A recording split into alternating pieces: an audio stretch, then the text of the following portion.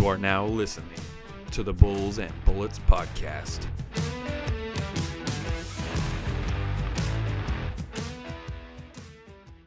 So like that sign would be in front of all the entryways so that if there was oil fields on it, a lot of them had gas wells, and so we'd keep the gates locked, and if there was ever somebody who needed access out there, they could call and we could come unlock the gates for them.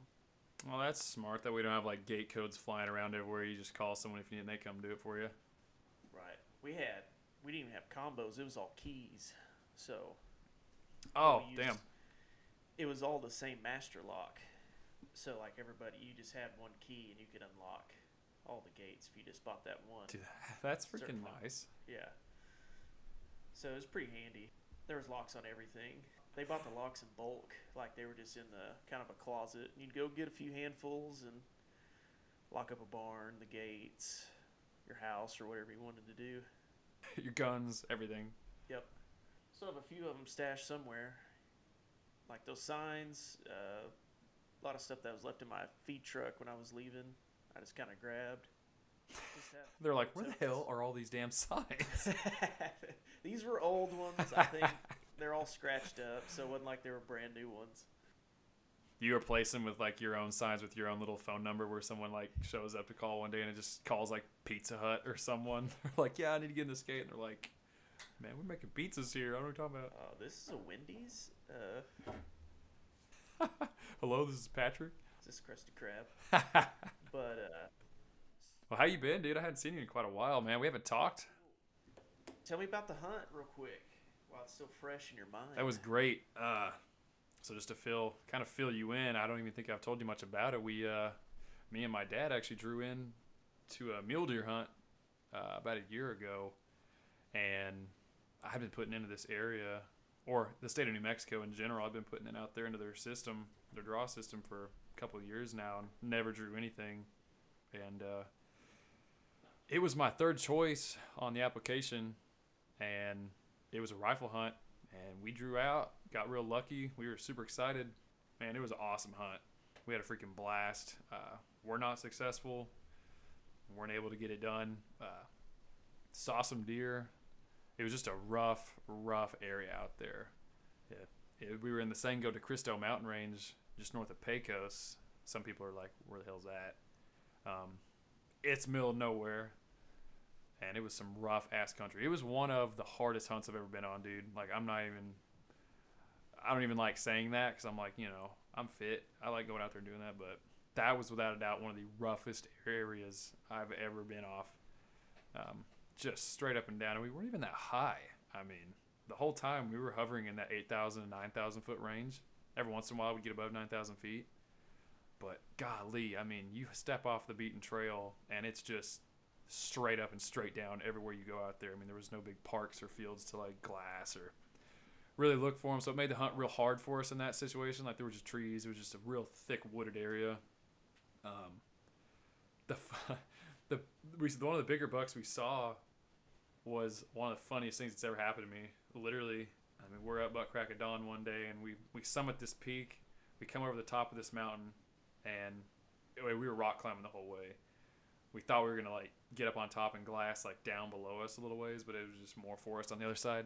So we go down the backside and see a couple of does on the way, and these deer are ghosts. I mean, we'd see one, we'd go behind a tree to get a better look at her, and she'd be gone. There was nothing we could have done.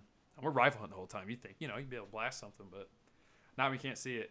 And that was the hardest part for us. We just could not get a vantage on anything. So 4 hours go by. We make our way back up the canyon. We get all the way back to the four-wheeler. We were not in a wilderness area, so we had four-wheelers and trucks. But once you stepped off the trail, like I said, you're on your own. So we get all the way back to this freaking four-wheeler, way at the back, and we're smoked at this point. I'm looking at the four. I'm 10 feet from the four. I'm walking up to it on this little trail, and we're done hunting this time. It's midday, windy. We get all the way back to the four-wheeler, and I take my bag off. And as I'm going to set the bag on the seat, I look up, and like not 20 yards from us, hell, maybe even 15 yards, there's just this bruiser buck just standing there in this little thicket looking at me. No. I'm like, dude, I didn't even have my gun. My gun was in my backpack at that point. He's just looking at me, and I see him for probably 3 seconds, and we just make eye contact. My dad's probably 30 yards behind me walking still. and he just blows, turns around, gone forever. I was like, you have got to be shitting me, bro. And I turn around and look at my dad. I'm like, no, there's a buck right here. And he gets his gun up like he's about to blast. I'm like, not me, don't shoot me. He runs up to me. He's like, where's the buck? I was like, I don't know. He just took off. He was standing by the wheeler and he got pissed, and we just kind of like take off in the woods after him. We get 10 feet in these woods and it's just black. We're like, there's no way we're trailing this guy. I don't know if he was following us the whole way or just mocking us, but that's pretty much how the hunt went. Shit like that. Dude, it was so funny. For a while there, I was like, you gotta be kidding me. We just did all that, and he's just standing by the wheeler. But he was big, too. I mean, he was a big dude. They're so smart out there. Those deer are. I mean, they run from lions every day. Like, they're not going to let me just get up next to them. Even with a rifle. They know what they're doing. But it was a great time. We threw a great camp. Me and Dad had a good time. We hadn't really been able to, like, hunt together in quite a while, so it was fun just going out there and just doing that whole thing. The weather got a little hairy on us the last day. I didn't sleep a damn that night. It was so windy, and it was sleeting on us the whole time. We had a big wall tent with a stove in it. But, man, we were like, we're the only people up here on this entire canyon area. If it gets wet, this ground's slicker than cat shit. Like, we have got to get out of here. We're going to get stuck. So we kind of pitched up. We picked up tent real early that morning, and we packed up back a couple hours early on the last day. We were there for 7 days. We picked it up. I'm like, well, shit, it's been a good hunt. Let's get the hell out of here and get out. Man, it was a good time. Wish we could have got something, but just going out and being out there was just as fun. So I'm happy with the way it went. And just for us to do it DIY without using outfits or anything, I mean, I totally get it. Like, outfits are awesome for that situation. You know, those guys are going to, they know where the deer are. That's the biggest thing. It's like, you know, why would I pay all that money to have someone just walk me around in the woods? It's like, man, you're not really paying for that. Like, those people know where the animals are. That's what you're paying for. It's like, you go out there and we had a good time, but we didn't know where them deer were. That was the one thing where it's like, someone that's been out there that knew where those deer were would have been helpful. But DIY every once in a while is a good time. Just go out and just have fun by yourself, see what you can do. We ran into some cool people out there too. There were some other guys out there doing DIY hunts, but I don't know if anyone was successful. That was a hard unit. That was a very hard unit. I'd love to do it again though. Hell, maybe bring you with us. Yeah, see, I need to start getting in on something so I can go on a big game hunt. Get me an elk. Absolutely, man. Something like that. You need to get with Mason, my brother. Man, he can walk you through all that good stuff. He can show you how to do all that.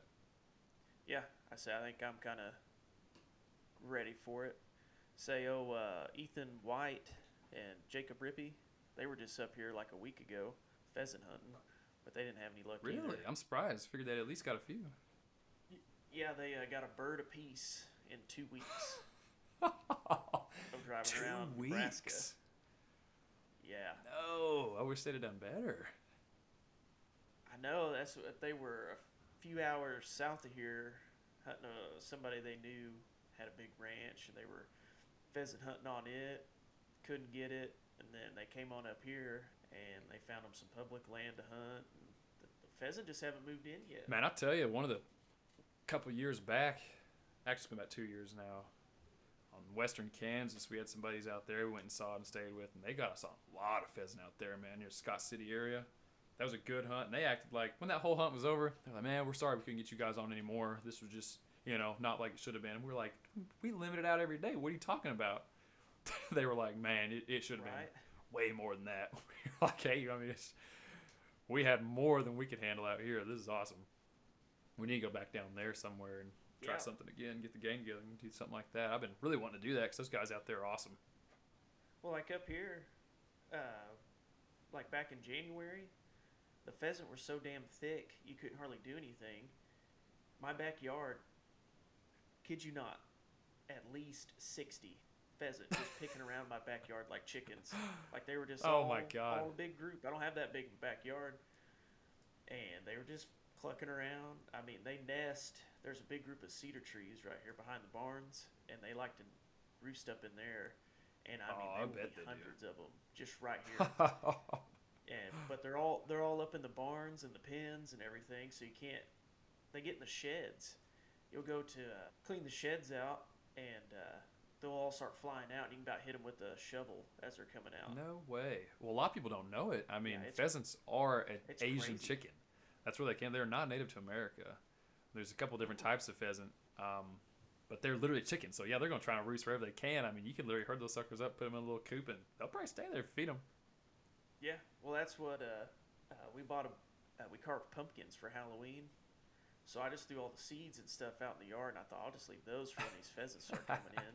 I said they'll be starting to move in over the next few weeks, and I was like, they'll start scratching around out here getting these seeds, and Wow, heck yeah! they might just pick one off with a freaking pellet gun. You used to send me little videos every once in a while. You just walk outside and there'd be a pheasant like right in front of you. I was like, what the heck, dude? Like, they just live there in their yard? Yeah. Yeah, you about hit one with your car just driving down the road. That's great. Those fly out in front of you. That's awesome. We'll have to do something like that soon. We need to plan a hunt together. I hadn't hunted with you in a long time, man. Shoot. Yeah. Been way too long. Yeah, that'd be Dude, good. it was nuts. I mean, where we were, I think we were just late seeing elk and just before seeing mule deer in their actual rutting stages. It was a late hunt in November is what it was. And the whole area was just thrashed by elk. Every tree was just snapped. Every limb was just rutted up. Shit everywhere. Jeez. It was just, I'm talking prime bull activity in that area, but we were just past it. I think we were a month late from seeing that. And the mule deer, they really have a late rut. I think we were right at the pre-stages of the rut because the does were just real casual walking, and the bucks we did see were just super relaxed. They weren't horny at all. But I think Right. There's a lot of mule deer that come through here. well, I'll bet, man. I really bet there are.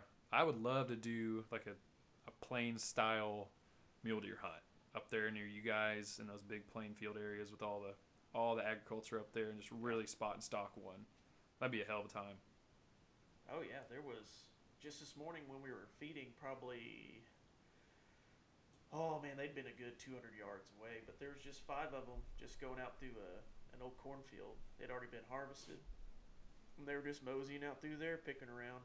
Big freaking deer. I forget how big mule deer are.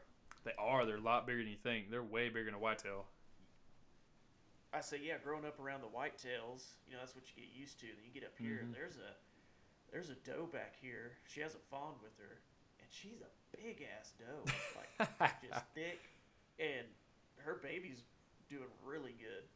Like, he's thick little dude. Like, he'll be a good buck in 4 or 5 years. Since you're living in Nebraska now, I mean, I know you're not technically a resident. Right. How does that work for you? If you wanted to hunt something up there, would you be an out-of-stater still? Or is there a draw system? Or Yeah, have you looked at any of that? I've never looked at Nebraska, so I don't know. I looked, but I didn't see any rules about all that. I did see, like, I have some pamphlets around my truck for turkey and just big game.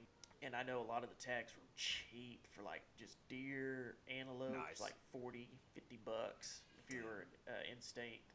And then out of state was like $200 or $300.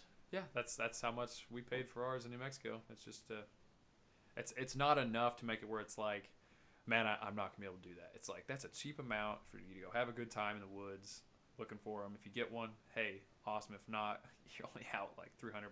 Like, that's just not enough for me to say no. I can't do that this year. Well, since we were talking about hunting, I wanted to ask you, what your most memorable hunt is, if you have one that you just, it's always in your head. Every time you think about hunting, you think about that one hunt. That was the funnest hunt, or that was like the most memorable hunt I've ever had, or just something like that. If you had one, since we're on the topic. Oh, shoot. I say, that's tough. I say, we grew up doing a lot of varmint hunting, driving around. Damn right we shooting did. at possums and whatever. All those nights were great. But as far as like a hunting trip, like as far as anything. We're doing it legit. Right. I say I always loved duck hunting. And I remember, gosh, there was one morning, me and Mason went. Shout out to Mason. So we had went out the day before, went scouting, found this little spot down on the lake in a little slough, and we had to get to our spot. We had to drag all of our decoys, all of our gear through all these big ass freaking. They were like cane, kind of growed up in a low spot. brush through all that. That stuff is And hell to then get the through water in waders. had a thin layer of ice on it, not too bad. You still had to kind of like crunch through it with your boots to get out to where it wasn't frozen. We got all the decoys thrown out and cold. Ducks just started coming in left and right as soon as shooting light hit. And we were, Isn't that amazing? I think, like yeah, gnats. 45 minutes maybe we were pretty well limited out. I mean, it was, just a great hunt. Sun came all out. Got a bunch of mallards. Had just a good bag of ducks. Boy, it was good. It was a good morning. One of those ones where you're like, yeah, this is what it's about. Man, you don't even realize how there's so many people that have never experienced that, like hunting ducks out in the water. It's such a different experience from any other hunt you'll ever have in your entire life. It's just so not original from like any other type of hunting. Usually you're dry and you're walking on land, you're sitting in a tree. This one you're standing in water. Like, this is totally different. It's really, really cold. You have to be tough for that kind of stuff. You can't just go out there and expect to be warm all the time. And you're going to be in an uncomfortable state, but it's still one of the funnest and most rewarding, quickly rewarding hunts too. I mean, you'll shoot one duck and then another one will fly right over just like that. It's like, this is one of the funnest, most fast-paced things you'll ever do. I think more people should do it. Right. I say you don't get those trophies, the big bucks that you get to mount on the wall, but like you said, it's a quick, it's like an arcade shooting game. It's like, here they come, I could shoot a few times, and what I like about it is you can go in groups and you can kind of like, bullshit with each other in between kind of as ducks come in. You're not sitting alone in a tree stand like, I can't fart or I'm going to scare all the deer off. You can kind of stay out there and kind of have a morning of it. And it's a little more of a group effort. Hey, you could cook in the freaking blind with you. Man, we used to have this awesome little flat bottom john boat. We had a big stand up blinds on the sides of it, cover you up. Man, we'd be down inside that sucker. That might have been the one you were in actually, if you were in a boat. But man, we'd cook some little meals in there and just hunker down. He didn't have any sides on it, but we took, I think it was the same, it may not have been the same boat. Probably was. Say it's quite a few years ago now. It probably was, man. That thing, we had it for quite a while. We don't have it anymore, but that was it. That's awesome, man. That's a good experience. That's a fun hunt. Well, shit, I kind of wanted to really talk about cattle more than anything on this one. Last time it was more of an introduction podcast. We're really trying to get into the meat and potatoes of this thing now. I really wanted to kind of focus this around you this time, man, and just really pick your brain about the cattle industry, the way things are going right now, what you're doing, more of a day-to-day type thing, what you're doing. There's one question that I kind of like to ask people that I think are successful or people that other people want to hear about, and that's, what is your morning routine like?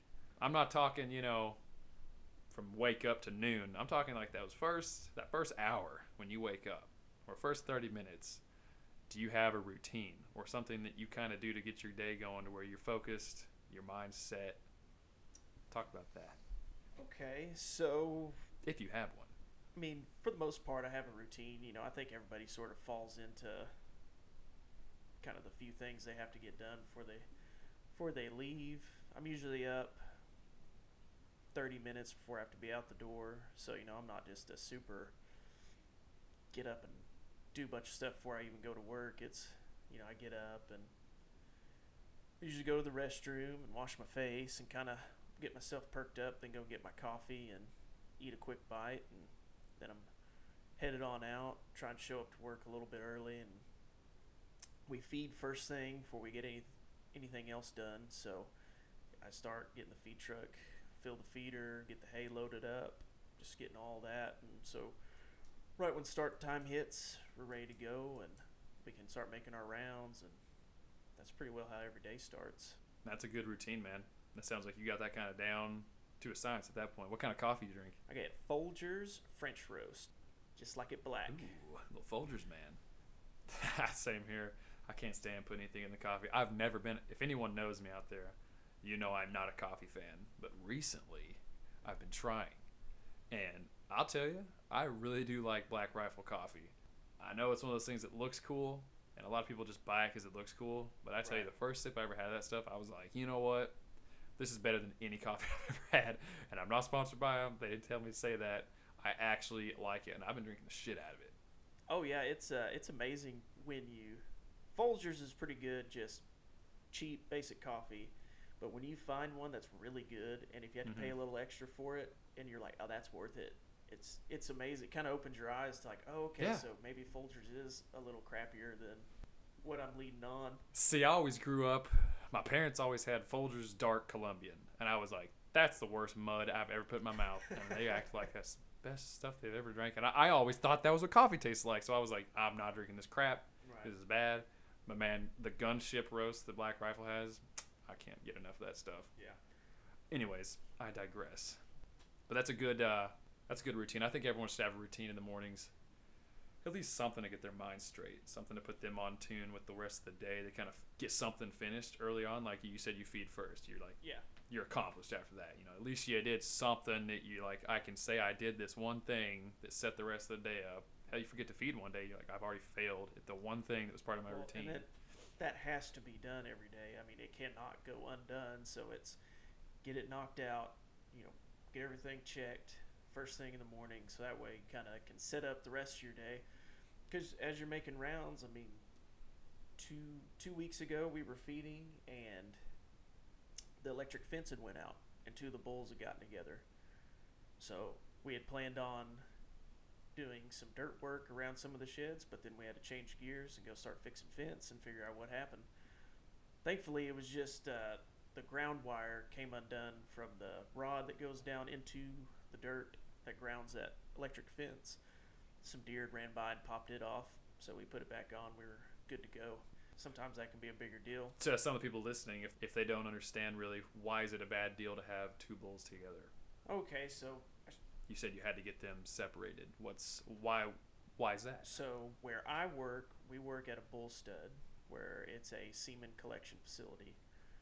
So customers will send us their herd bulls, and we have to keep them separated because they're coming from all different ranches from all across the country. I mean, we have people come from New Mexico all the way out of North Dakota, bring bulls here, and Wow. so that's what they're all in pens side by side with each other, and we have to keep them separated so they don't fight or mainly not fighting or getting into each other's hay and feed. And I mean, there's just a list of things, spreading disease. I mean, if they really get to rubbing on each other. I say we take a lot of precautions.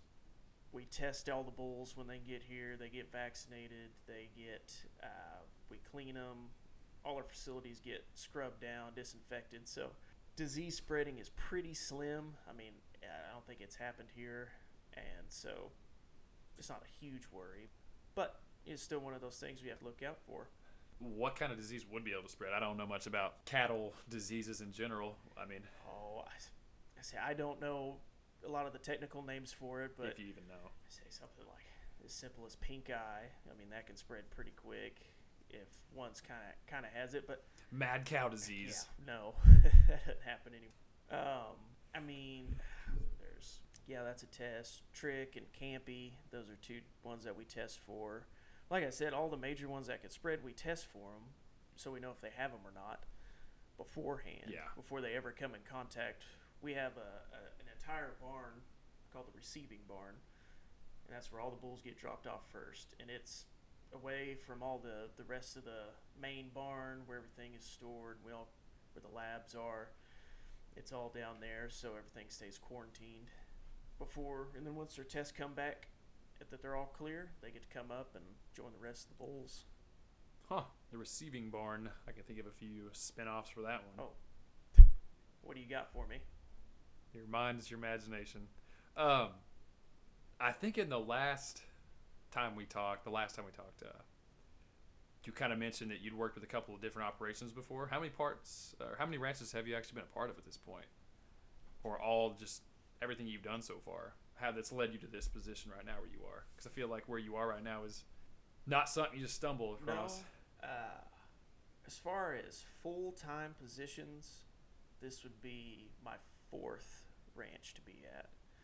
But I've done a lot of day work, going around helping work cows here and there. So I've seen quite a few operations, mostly, in Oklahoma, around that area. Job I had before this was in Texas, around Stephenville, and got to see a lot of that country. It's a pretty big ranch I was working for down there. Before that, I was at a ranch in Marshall, Oklahoma, which is up by Stillwater. And that's how I kind of, well, I guess before that, while I was in college, I did an internship at a ranch, Krebs Ranch. Did that first summer, my sophomore year. Fast forward to a couple years ago, after college, I get a call from my old boss at that internship saying that he has a friend that's needing a ranch hand and was wondering if I was needing any work. Well, at that point, I was in Midland, Texas, working on the pipeline, and I'd only been there maybe a week. And I said, yep, I want to go ranch. So came back to Oklahoma, went to work for 7451 Cattle Company. And my boss there got me the Texas job. And then the boss there in Texas got me this job back up here in Nebraska at the Bull Stud. A well-traveled man. A little bit. It's kind of all right here in the Bible Belt. Haven't really strayed too far.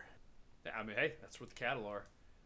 Yeah, I say this is where it's happening. Shit, I don't hear many cattle ranches in the Northwest or maybe even the Northeast. I'm sure they're there, but I think you're right in the thick of it right here. So. Oh yeah. Yeah, you'd be surprised where you find big ag spots. I mean, they're all over. Just looking at a map, all the little dots where all the cities are. Well, all that in between, all that open land, that's all agriculture. So no matter where you're at. All that flyover state. Say New York, they have a lot of dairies. Florida's all citrus trees. Big cattle down there. We used to get a lot of cattle out of Florida and Georgia in the line. Not the band, but Do what? I said not to get confused with the band. We don't really like them around here. That's funny, dude. What are some of the main breeds that you guys stud out when it comes to the bulls?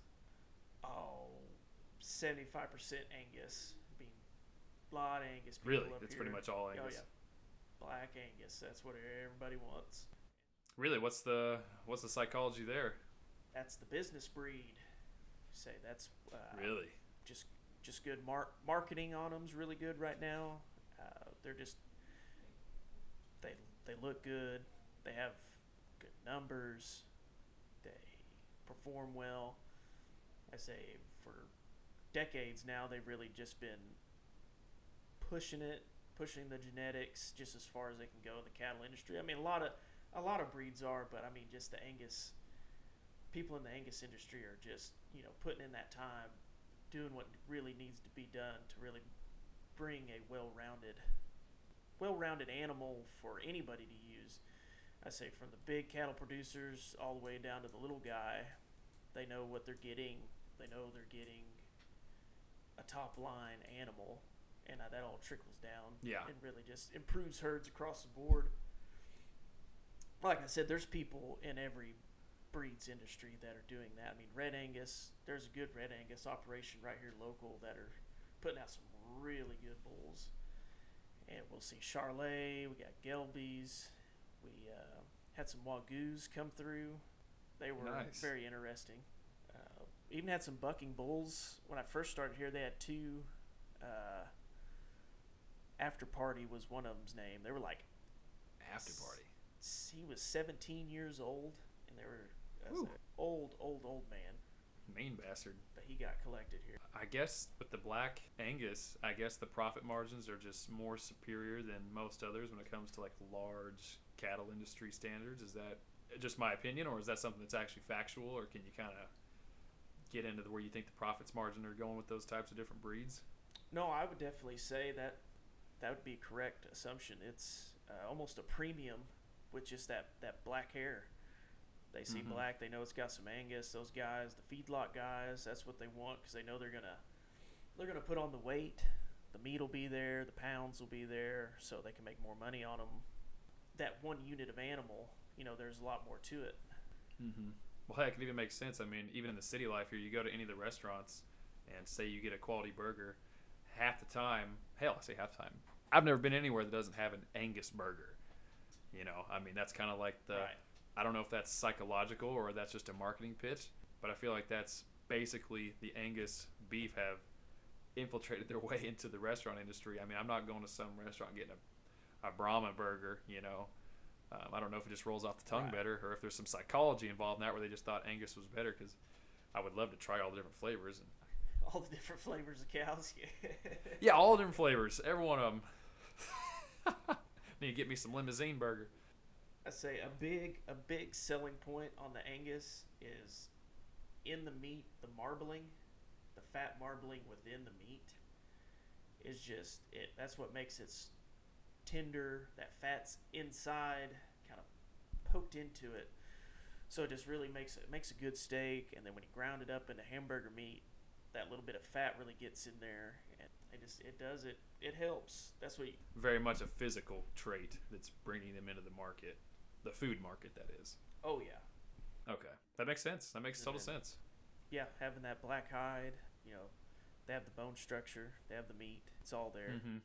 Well, speaking of meat, I was just gonna say, a lot of people right now keep talking about, what's up with the beef prices at the market. What's going on with all these prices? Why are they so high? Can't stand that a steak is this high right now. And I've done a lot of research, and I've just been looking around, and there's really not like one solid place to go. This is why, I didn't know if you could deliberate on that a little bit, or want to talk about kind of beef prices right now and just see what's going on in the market. And I'm sure it's not just beef. I'm sure, pork's high. Everything's high right now. Inflation is a real thing right now. But is there more to it than just, the word inflation? Is there something out there driving these beef prices higher? Because I've heard a lot of people on the actual production side, like yourself, out there and saying, hey, we're not making much money on our sales. It's like, what's going on there? Right. Well, I mean, currently right now, just across the board, every product's seeing some inflation. Prices are up on everything. Everything's on back order. But how things have been going in years past, I mean, for years and years now, there's only been just a handful of major packing companies. JBS is one of the big ones, and they own all the packing facilities. So they can set, well, I shouldn't say they set the prices. They could, technically. They're the only ones buying. So these four kind of can all say, hey, this is what we're going to give for the cattle, but this is what we're going to sell it for to the supermarkets. And that's a big markup. Yeah, And a little bit of a monopoly right there. Yes, and that's a lot of people are starting to see that, this isn't fair. It should be a little more farm to table than so much, we send all the cattle to a big company and then it all rains back down. It should be a lot more of a local setting so that, those areas are getting more of a fair price. If there's a lot of cattle in the area, I shouldn't have to pay, $6 a pound for hamburger meat when they're only bringing $1 something at the stockyards. Yeah. And that's exactly what I was talking about right there. I mean, we were literally at the store the other day, and I was looking at some ribeyes, and we weren't going to buy any because we have a full freezer full of beef right now. And I noticed one of the ribeyes on it was a full cut, thick, good looking ribeye, $17 a pound. I was like, damn, that's that's up there. But then I noticed just left of it, there was one of those little thin, wimpy cut ribeyes. Little thin cuts you can get. Oh yeah. And it said it was $19 a pound. I was like, you're telling me for them to just cut that in half is an extra $2 worth their time?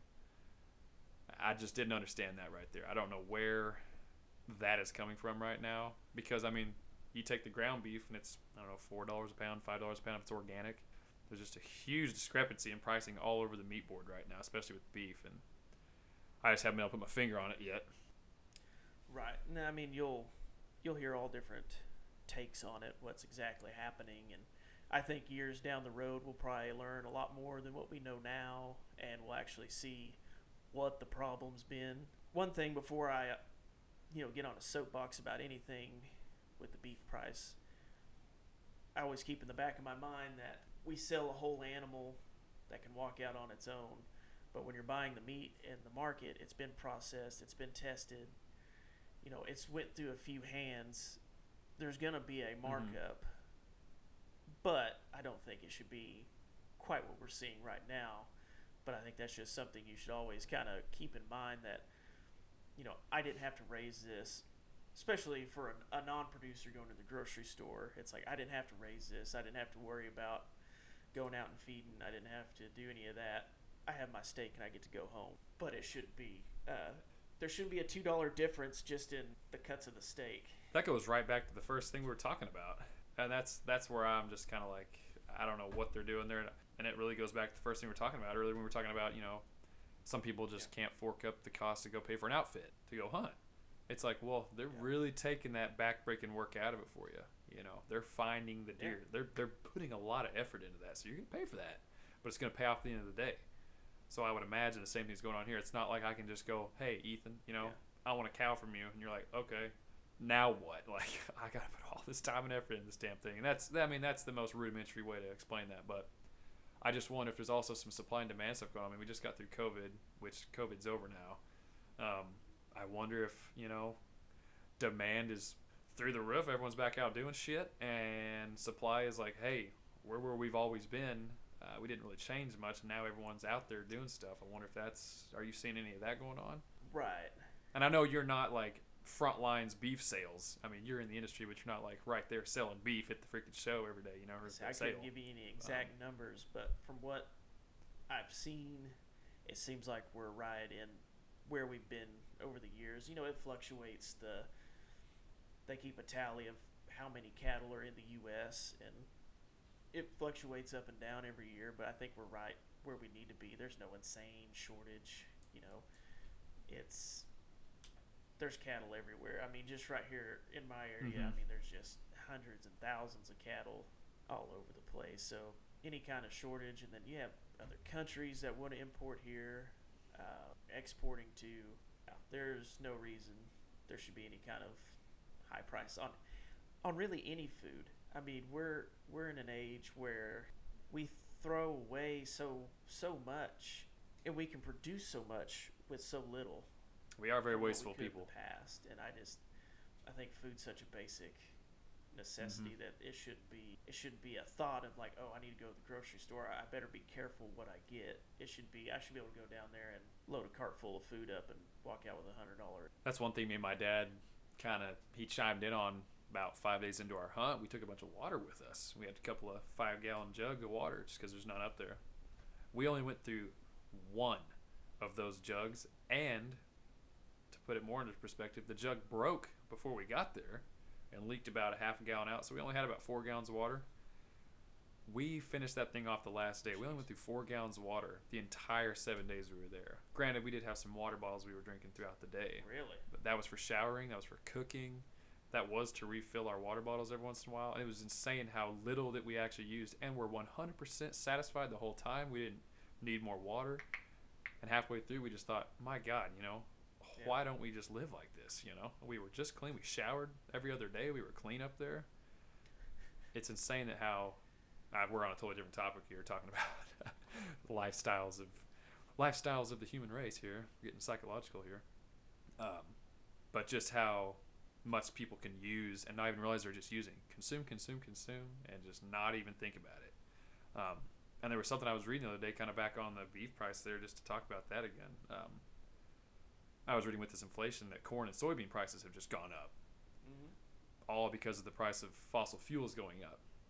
And there was a correlation there where they were saying, you know, those are what's feeding the cattle, and in turn, cattle's going up. So it's like all this is derived. There's not one thing, if I can get it across to anyone, that from what I've been reading is there's not one thing that's like, well, this is why, you know, this is why prices are high. It's all these different little derivatives building on one another, causing everything to go up. I don't have an answer to say, you know, this is how we fix that. Maybe a different president. But easy now. I don't know if you have any input on that one. We're not getting political. Let's say the ag industry and cattle, crops, all that. It's such a unique industry in that it's living things that we're having to care for and take to maturity before they can ever, you know, cash in on your crop, your cattle. And there's so much that goes into it. I mean, just like you said, fuel prices. Well, you got your tractor, you got your truck, you know, any other implements that you're using, how big your operation is. You're probably going to have several different pieces of equipment you run every day. That all takes fuel, takes grease, filters, tires, all that, just for your equipment. So all those prices you're all paying out of pocket. And then you got your feed, you got hay, you got upkeep on your barns. Then you have your household. I mean, if you're a family man, you got your kids, you know, you got the house to upkeep, all this money, and the only place you're getting any return is from the beef you sell. So when it's coming in at just the lowest possible market price that these buyers can get, and then the packing plants are selling it for the highest price they can get, so they're making all the money, we're taking all the risk and doing all the work. And so as everything goes up, and then the price of cattle goes up, but it doesn't go up. If you take each thing, your diesel prices, grocery prices, all your bills, feed prices, how they all go up, and you put all that together, beef prices should be 10 times higher than what they are to cover all that. Yeah, it is remarkable that they stay where they actually are and not just become the... I heard someone say a quote the other day where, 10, 15, 20 years down the road here, red beef or red meat in general will be a food of the wealthy. It's like, man, I would hate to see that happen because it's such a crucial part of most of our diets. I mean, you can go out there and say, I'm vegan, I'm vegetarian, don't eat that stuff. You're going to have to work so much harder just to sustain yourself. And I don't know, just hearing that quote is just like, golly, what do you think of that? Just the food of the wealthy, if it does keep climbing and not come back downward. I wonder what that would even do to the industry. Well, see, what scares me about that is not just the food part, but all the other byproducts you get from beef. Leather, our leather, say our leather boot's going to be a thing of the wealthy. Yeah. So the bones get used, all the fat for like makeup, the hair, the cowhide rugs. I mean, I feel like a lot of people don't realize what actually comes from a beef cow after the process takes place. Glue, I say pudding. I mean, we can go into a whole episode talking about science. Yeah, I say it's something to look into. You can Google a diagram and it'll show you all the different parts. The hide and the beef, and then the bones and the organs. Like it all gets used. I said I don't know what they would throw out. Oh, it all goes somewhere. Yeah. If at the very least it goes to dog food. I mean, that's with all animals. I mean, I say almost every animal that gets processed usually gets split up into 3 or 4 different products. Not just food. Yeah, you mentioned a minute ago the main packing companies was like Tyson. You said JBS. What are the other ones? I think Cargill's one. I read something the other day where they said of the top 4, they own about 85 to 88% of all the packing industry in America. And to me, that's got to be an eye-opener to representatives in your states, congressmen. Like, this is getting very close to a monopoly. And if I'm correct in my studies, monopolies are either frowned upon or illegal in America. Please don't quote me on this or wreck me in the comments, but I'm pretty sure they're illegal. Well, and then at the very least, price setting. I mean, if you're talking to other companies and saying this is what we're going to sell it at, and we're going to use this markup, and we should all do it, then that's not right either. Yeah, where's the competition? Yeah. That's not capitalism. I mean, what do you think? Maybe one day me and you start our own packing company, Bulls and Bulls Packing. Well, if all of our subscribers and listeners could give to our Patreon, we could probably start up our own packing plant. Yeah, $1 a month. $1 a month. You're gonna send us right out there. We're gonna fight for your beef prices. Drop those costs. Say $1 a month from 100 million of you would be just perfect. If we could get all 100 million of our subscribers to do that, that'd be awesome. Which we're getting close to that number. We're getting real close. It is funny you. In a million years. It is funny you bring up starting our own packing plant. Some ranchers. Boy, don't quote me, but I think Montana, several of them got together and they're all pulling money to start their own, and they have several $1 million. I think the last was over $50 million to invest in their own packing plant. Ooh. To help, the local ranchers. So hopefully we're seeing a turn in the tide. That'd be great. I mean, if more of the production side of anything in America that's getting kind of taken advantage of by middlemen and were to kind of create their own process in the downstream chain, that has to alleviate something. I did just look up for everyone that was giving me shit. Monopolies in the United States are not illegal, but the Sherman Antitrust Act prevents them from using their power to gain advantages. And by that definition right there, I feel like advantages are being gained by these 88% power-hugging packing companies. Hopefully they don't get a hold of this and cancel us. But, I mean, hopefully the other 12% aren't right there in the mix and just not getting named, you know, like they're part of the problem too, but they're just not large enough. That's got to be an issue, though. Call your congressman. Send your letters to Capitol Hill. They're a public official.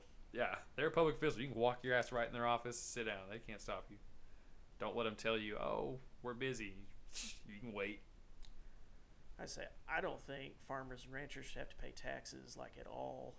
I think that'd be a big thing that would help across the board. I see you can get a tax exemption on ag products, but I'm talking like if you're out there raising the corn, raising the beef, you should you don't have to pay sales tax. You don't even have to do your taxes at the end of the year. It's whatever. You know, you don't have to report anything. You just go do your thing. But that's just my humble opinion. My theory is I don't know what the percentage of farmers and ranchers in America are, and of that percentage, the ones that are actually creating large quantities of food to feed America. Less than 2% of Americans feed the rest. I'm pretty sure. Less than 2. So let's just say, just to be... It's a very low number, if not 2. If you or your company are part of the 2% that actually feeds America, you should not have to pay taxes. And there's no reason these folks shouldn't be richer than the rest of us. Hell, they should be millionaires. They're the ones feeding us. We'd be dead. What am I going to go out there and raise everything I need for myself in my fridge? I can't do that. Those people should be wealthy. It's totally reversed. You're exactly right. I mean, it boggles my mind that anybody producing food could ever worry about feeding their own family. That doesn't... I say no one should have to worry about feeding their family, period, but, you know, someone who has 10,000 acres of, maybe not 10,000 acres, but 1,000 acres of corn, and they're, you know, wondering if they're going to get everything paid or if they're going to lose their house. I say something that's not spoke about very often is the suicide rates in the ag industry, because people get strung out on, you know, they inherit these farms or they've sunk all their money into, you know, a dream, and it's all crashing around them, and people just can't handle it. And it is tough. It's a very tough thing. I mean, no one's saying it's not, but it's one of the big things. It's always comes down to money, and that's just something that shouldn't be a worry. You're right. They probably they should be millionaires if they're really banging out thousands of acres of cattle or crops. But at the very least, you know, they shouldn't have to worry. I guess what I'm getting at, my big picture. There shouldn't be a worry to them. They should be able to focus on what they're doing. And there should be laws and regulations in place to let them not worry. There should be things that we've set up legally that says, hey, you know, if you're part of this community, you're feeding Americans, and you're actually part of it, you shouldn't have to worry. We should have laws and rules in place where you're looked after. Hell, we've spent billions on homeless people, and they don't give us shit. I'll probably get chewed out for that one on here. We're spending all this money on all these homeless people out there trying to give them a place to live. It's like, what? Not to be a naysayer on humanity, but my God, like, I feel like if you're not contributing to humanity, then why would we spend money on that thing? And of all people to contribute to humanity, I would say the rancher and farmer are at the top of that list. Yeah, and don't think that there isn't avenues to get help for us. There's emergency loans, you know, crop and cattle insurance is a very big thing that save a lot of people. I mean, there are a lot of ways to get help, but the help runs out, and you know, if you just keep having a roll of bad luck, it's all a gamble every day. And that Clint Black said it best. Yeah, good run of bad luck, because it's a gamble. Especially with property taxes rising like they have in the past decade. Like, that alone is a major problem to new ranches, as well as those multi-generational ranches as well. It's pretty much like the perfect storm of problems when the overhead to keep the operation afloat has gone up, and the price of the one item you sell, which in this case cattle, has gone down. I feel like that, along with this inflation on them getting slaughtered at the packer, pardon the pun, those two things combined, just does not seem favorable at all. And there's got to be things that can be done to alleviate that in the foreseeable future. Because I know COVID happened. It's bad that happened. But it's over now. Like, we can't keep blaming. COVID's the problem, That's such an easy way out. That's like saying, the unexplainable was an alien. Well, that was a real easy excuse. I mean, shit. Because eventually it's really not going to be here anymore. And then what are they going to put the scapegoat on? That's where I'm worried. This is all going to fall into another scapegoat. It's just going to keep going that way so the middleman can just stay high and mighty and not have to worry about anything. That's my little rant. Say there will always be something that's causing something bad to happen. I think we're all used to that by now. We'll always just look for the new thing. Yeah. But you're right. I mean, it's either ending or we're all learning how to deal with it. So it's time to just, I hate to say get back to normal, but just get things rolling again. Whatever you got to do to get back out there, let's all try and get everything going again so we can all kind of live normally. I think Joe Rogan has a good quote to kind of like piggyback off that one. What does he say? He says, hard times make hard men make soft times make soft men, and soft men make hard times. And it's this vicious cycle. We're always revolving around that cycle. And I think right now we're around that hard time cycle. So judging by the way the cycle works, hopefully in the near future a bunch of tough ass people come out of this and make things real easy for the next couple of decades, if that's how the quote goes.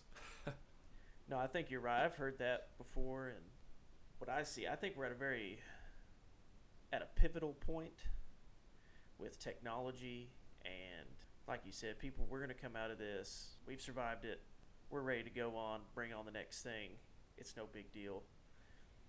In the technology, we're going to see a lot of advancement in all industries across the board, and especially in the ag industry. I say drones have come leaps and bounds. In the next 5 to 10 years, you probably won't drive past a field that doesn't have an automated tractor. Won't be a driver out there. Won't be a human being out there. Just be going along, planting a 50-row seed drill, just going out across there with just a big pod cruising in front of it. So one farmer, he won't need as many ranch hands. Someone who used to have to employ 10 or 15 people, might only need 3 or 4 to do a little maintenance here and there. So we are going to see... that is a scary concept, yeah. I hate to say it, but unemployment, it'll be a big thing, and we're going to have to find something else for people to do. I mean, we're at a state where you don't have to work 12, 15 hours a day, 7 days a week to get something done.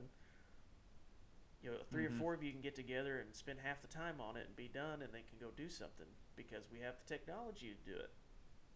That's where we're at. Yeah, technology can either be an amazing thing or a completely detrimental thing, depending on what way you look at it. If you don't look at all the avenues.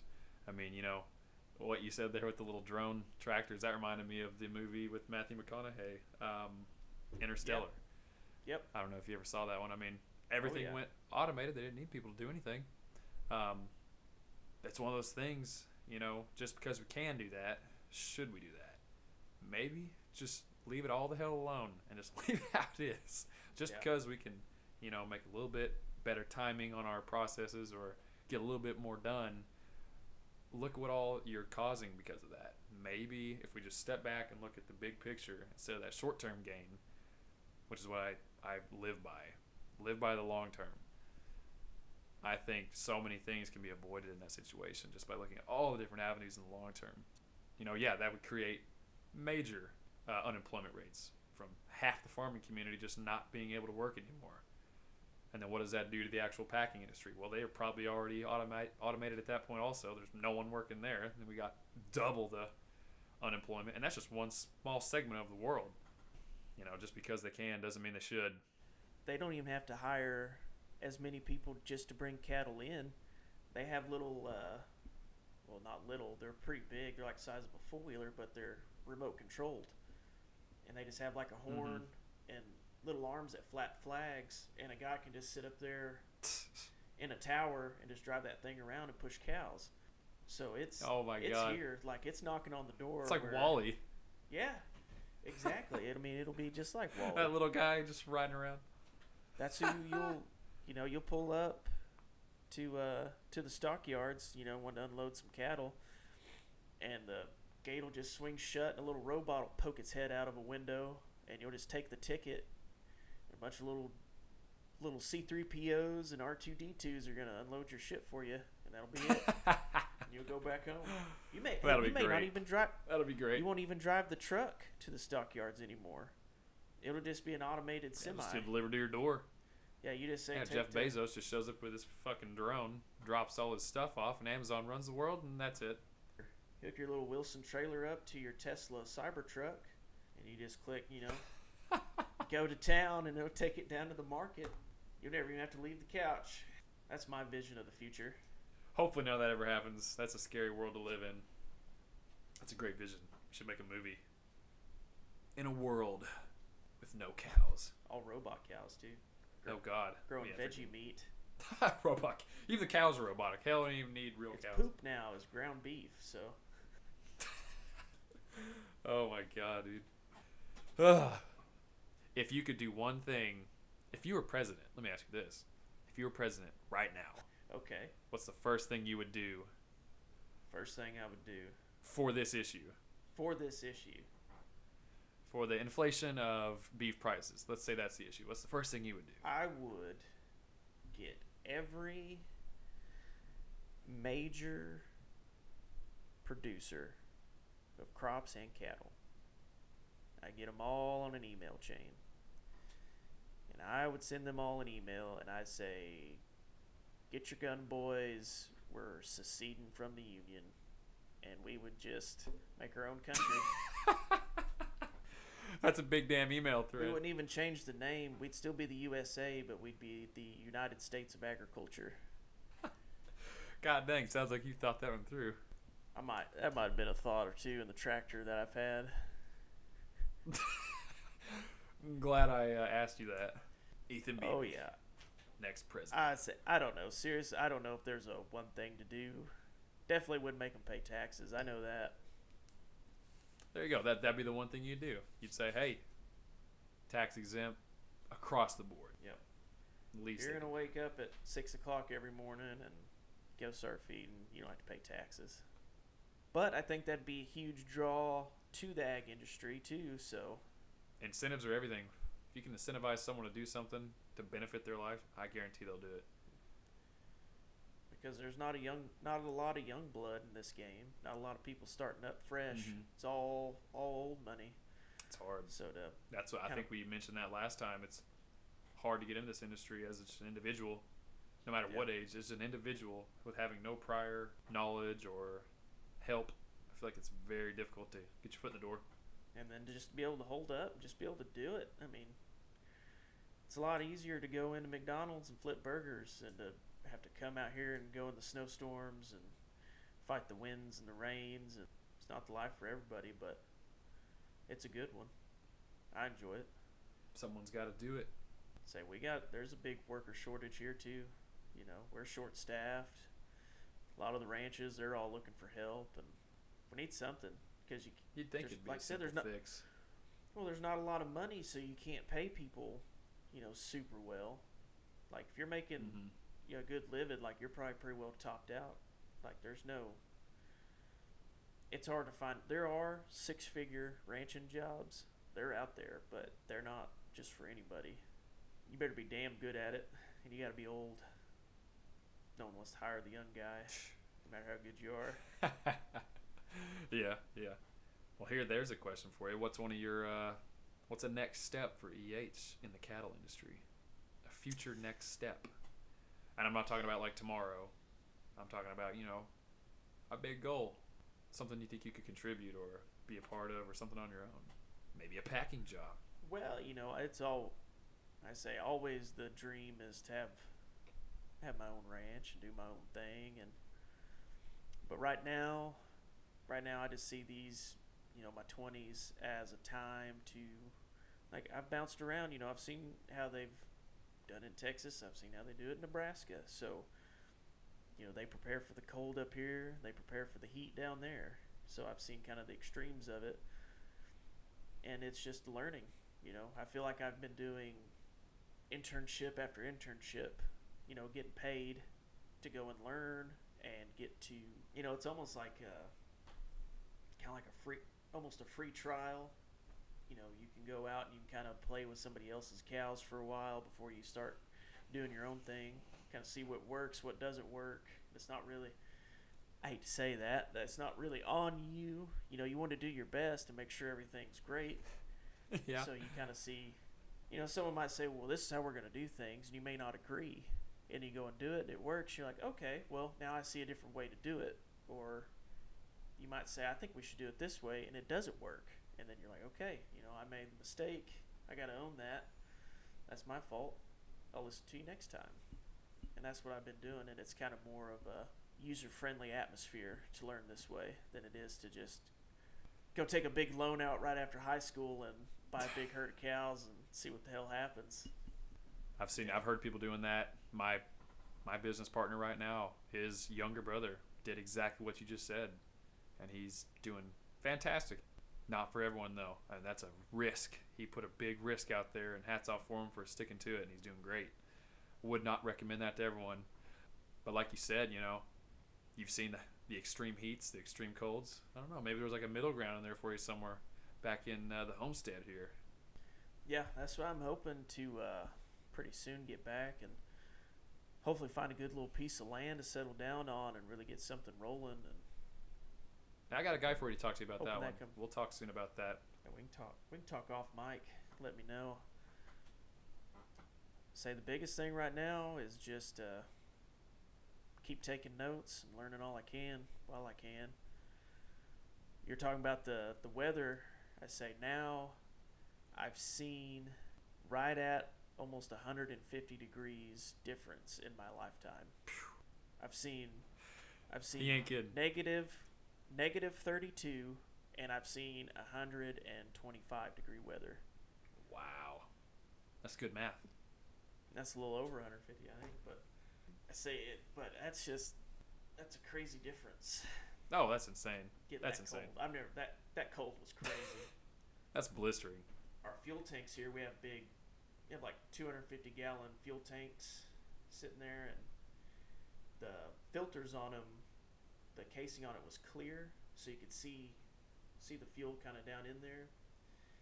The diesel froze, so we had to cover it in blankets and run a tube off the exhaust of the truck to thaw it out. Took like an hour of letting that exhaust run on it. Got the tractor filled up. As soon as we took the blankets off, you could just see the frost start creeping over the glass, and it just gelled right back up, like just instant. Took 45 minutes to thaw out, and 5 minutes it was frozen solid. Craziest thing I ever seen. Oh my God! Y'all need more blankets. You can spit on a pipe fence, and it would just freeze as soon as it hit. Psst, a little ice chunk. Golly, how can you be expected to work in that kind of stuff? I mean, like, how productive can you be out there? And the problem is, like, you don't have a choice. Like, what are they gonna just not eat? Yeah, figure it out. The first big snowstorm was crazy. Just wind whipping around, snow, couldn't see, but just a few feet in front of you. And the snow had drifted up about knee high where we needed to drive to feed. Like I said, they're all in a row, so you just drive down a straight line. I was walking and I fell in the snow. The snow was blowing so fast it started to pile up against me before I could ever even push myself up. And I looked back and all my tracks were gone. They were just disappearing right behind me. The snow was just blowing around so fast. And I'm not gonna lie, I started to panic. I mean, I knew I wasn't far from anything, but it was still just freaking me out that I couldn't see. That's a hairy situation. The ground was just changing around me just as fast as I could walk, and that was just, I'd never experienced that before. And just cold. I had long johns, jeans, big thermal socks, muck boots, coveralls, and then a t-shirt, long sleeve button up, hoodie, and a big thick Carhartt jacket all on. And I was still just like, this sucks. Like, I am cold. Shaking like a leaf out there. God dang, you almost need a rope attached to every single door out there, and you can walk around with a little carabiner strapped to it. Yeah, no lie. That's a hazard pay right there. Yeah. Say, hey boss, this some hazard pay or what? I seen more snow in one day here than I had my entire life. Because I mean, you know how much snow we get. Oh, absolutely, dude. Y'all get packed with that crap sometimes.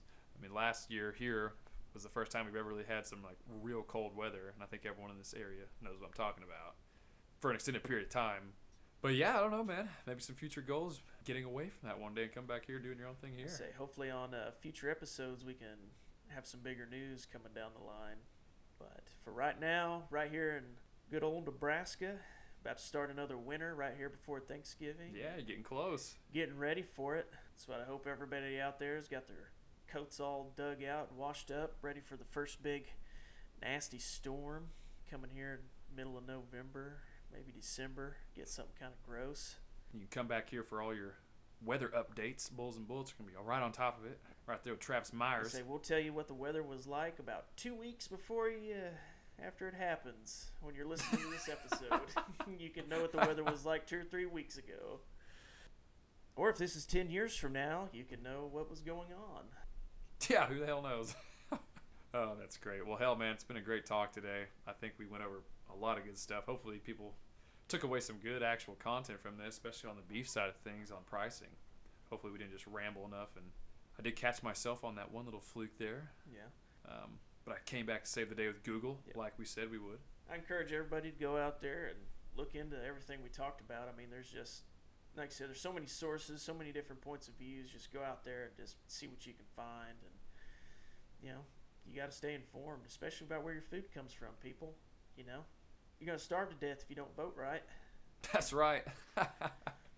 That's a good quote. Hell, that's a bumper sticker. That's the first bumper sticker we're going to come out with. Vote right or you won't eat. You'll starve to death if you don't vote right. That's right. Oh, that's a good quote. Well, heck, man, it's been a good time talking to you this time. Hopefully the next episode comes a lot sooner than the last one. And then we'll start having some guests on here. Start getting their opinions on a few things. I say I got a few people all lined up, so stay tuned, everybody. Well, all right, brother. We will catch you on the next one, everybody. Make sure you keep your gates closed and your powder dry. We'll see you next time on Bulls and Bullets.